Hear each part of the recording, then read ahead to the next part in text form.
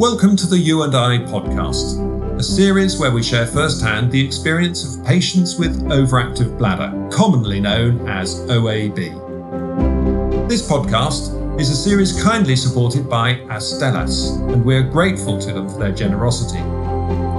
In the series, we'll speak to a number of patients and to a patient organisation about various aspects of living with OAB. We will uncover what it was like to be diagnosed with OAB, how OAB impacted patients during the COVID-19 pandemic, and much, much more. We're hoping that this series will be informative to patients and the public alike and raise awareness about a condition that is steadily affecting more and more people. My name is Professor Marcus Drake, and I'm delighted to be talking to these brave patients willing to discuss their condition so that others can better understand OAB. I'm delighted to be joined by Janet to share a patient's perspective of what it's like to be diagnosed with OAB. Janet lives in Bristol and was diagnosed with OAB many years ago. And in many ways, Janet's story is similar to many other patients, but each patient's story is unique. And Janet's story is no exception. Everyone responds differently to the early stages of OAB before being diagnosed. And I'm really grateful to Janet for joining me today to share her story. So welcome to the podcast, Janet. Thank you. So to begin with, I wonder whether you might like to introduce yourself to our listeners. My name is Janet, and I'm privileged to discuss my OAB with you today. I have a long history of bladder problems, which I had become intolerable to cope with in my everyday life. And it can be really intrusive, can't it? And I think one of the things about diagnosing OAB is it's such a varied progress depending on your personal and the medical circumstance. And it's a really significant moment in a patient's life.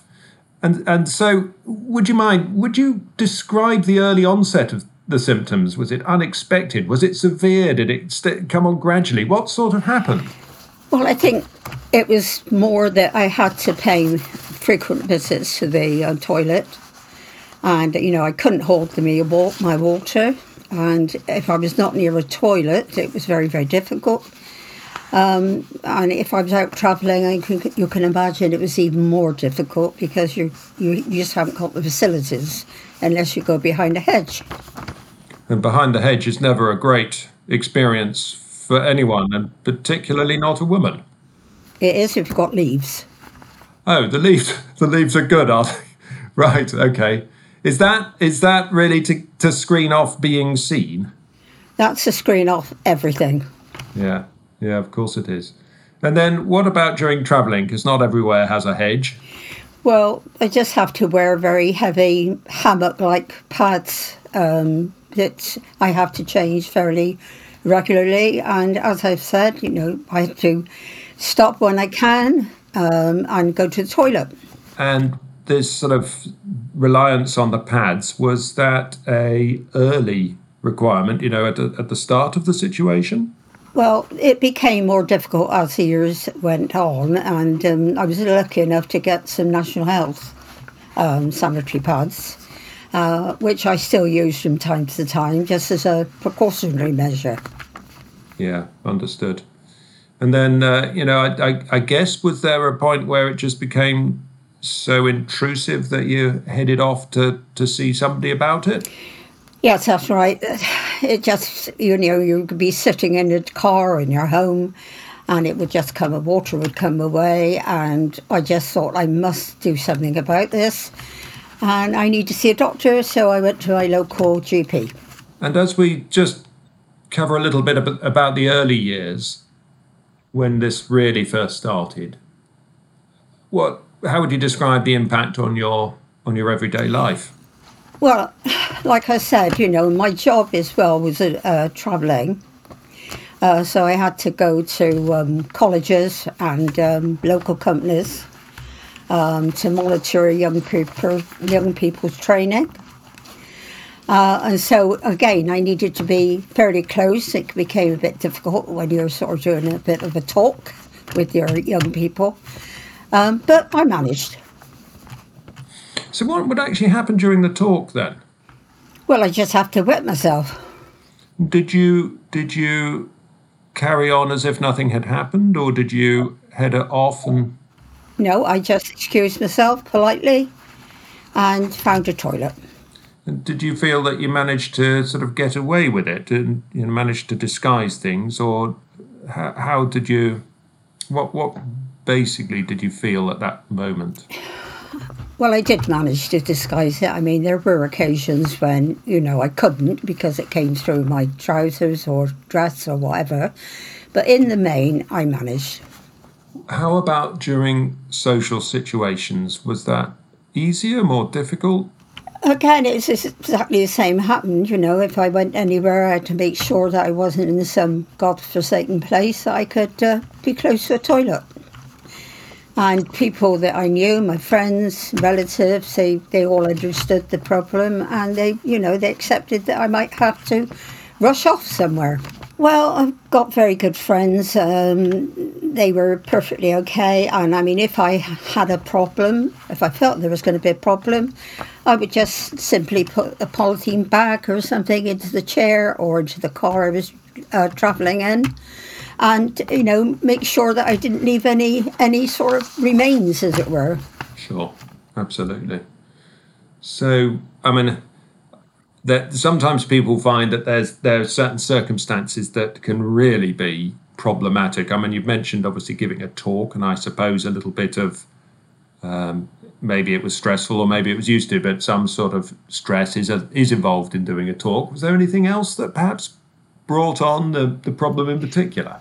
Well, I'm married, and in my personal life, it was difficult with relationship, particularly in close relationships of sexual kind, because obviously during that time, very often it would the urine would just release, and I was left with a wet bed, or but so I used to use a pad, and also not a pad urine, you might say, but I always had something in the bed, a rubber sheet or something in the bed wherever possible, and I used to take things like that when I went on holiday. Sure, lots of planning ahead needed. And then you, I think, went to see your doctor really quite a long time ago, and they sent you off to a urologist. Did the family doctor sort of understand the situation? Had they got much background in looking after this sort of problem? Well, I think being a general practitioner, they tend to sort of refer you fairly quickly to the relevant consultant, whoever they may be. And that was about it. We discussed it, and I was referred, and I saw the consultant, and everything went on from there. So this was something like 20 years ago, wasn't it? Yes, it was. So I'm sort of hopeful that things might have changed a bit now, and that the GP would have a better idea of getting things started in the practice. So I'd be hopeful that anybody that's following on in a similar situation to yours might get a little bit of input from the GP. And I'd be quite interested to know, actually, did anybody at any point suggest to you how to adapt things at the more simple level, like what sort of drinks to drink or anything like that? Well, I think you've always got to watch your diet. I mean, if you drink too much, you're always suspect to go into the toilet. So you do have to watch or limit sometimes when you're out because of that reason. But this was something that you worked out rather than getting any sort of scrutiny of what was going on and some advice from a professional. Is that right? I think I sort of made a lot of my own decisions based on the fact that what was happening to me personally, and I thought, well, I must cut down on things. And so, as I said, I sort of tried to limit the activity. Fair enough. So you basically used your own common sense to make some adaptations, and generally you proceeded with your own ideas. That is correct. Also pelvic exercises as well, which, I've done so many exercises and played sport all my life. but that didn't work either. Okay, so with the pelvic floor exercises, did they give you a leaflet or simply describe it, or did you see a professional to teach you about the exercises? I didn't see a professional, but I was given a leaflet at the time, and I just sort of tried to go through the leaflet in the best way I could, but it didn't really work out for me. Were you confident in doing the exercises, though? Well, I could have done with some help, I think. I think, yeah, we've sort of identified that actually if you ask a woman to do the pelvic floor exercises without any sort of thing to say you're doing them appropriately or correctly, or this could be changed and you might do better, they're not too confident. And then if you're not confident, you're not sure it's being done right, and you stop doing it. That's absolutely right. Just thinking back again, when you finally got told that you've got OAB, was this a surprise? How did you feel when you were diagnosed with OAB? Well, I think going back to, I think it was associated with having children. I mean, I'd never had children. It was a bit of a surprise to think that I was going to have such a weak bladder. So this was a bit of a shock, but did they sort of explain how it comes about, or how did they share the information with you? Well, I think over the years they described it as a degenerate condition. Yeah, it is something that can be a little bit more common with people as they get it. But I have had it for a long time, long time. Yeah, absolutely. So how old were you when it was first an issue for you? I was in my 50s. Yeah, it's not uncommon actually for people to start to get symptoms affecting their waterworks at that sort of age, but it does sound like it was a pretty big hit. It hit you pretty severely. It was. And then at that sort of earlier stage, is there anything that you might advise to somebody that might perhaps be developing similar symptoms round about now? Well, I would just say to keep a close watch on the amount of times, for example, they have to go to the toilet, whether in fact they can hold their water when they go, or whether it just releases itself. I think they've just got to keep account of those symptoms. So you're really sort of tracking the problem a bit there. And then what would you say about heading off to the doctor? Do you think that's a good idea? What sort of thing would you suggest? Definitely a good idea. How quickly would you suggest? Well, it's a difficult question because I think everybody's different. And some people cope with things a lot easier than others. And some people get panicky and think, I must rush to the doctor. Other people will not go at all, and they wait until the bitter end until they have to. Indeed. Do you think embarrassment might be stopping some people? Could be, but I didn't ever see it as embarrassment as such, because I always wore the necessary protection. So you would really sort of advise people that embarrassment's not particularly necessary, or it can be dealt with? Yeah, I can think of a lot more things that are embarrassing. So how do you feel about the future?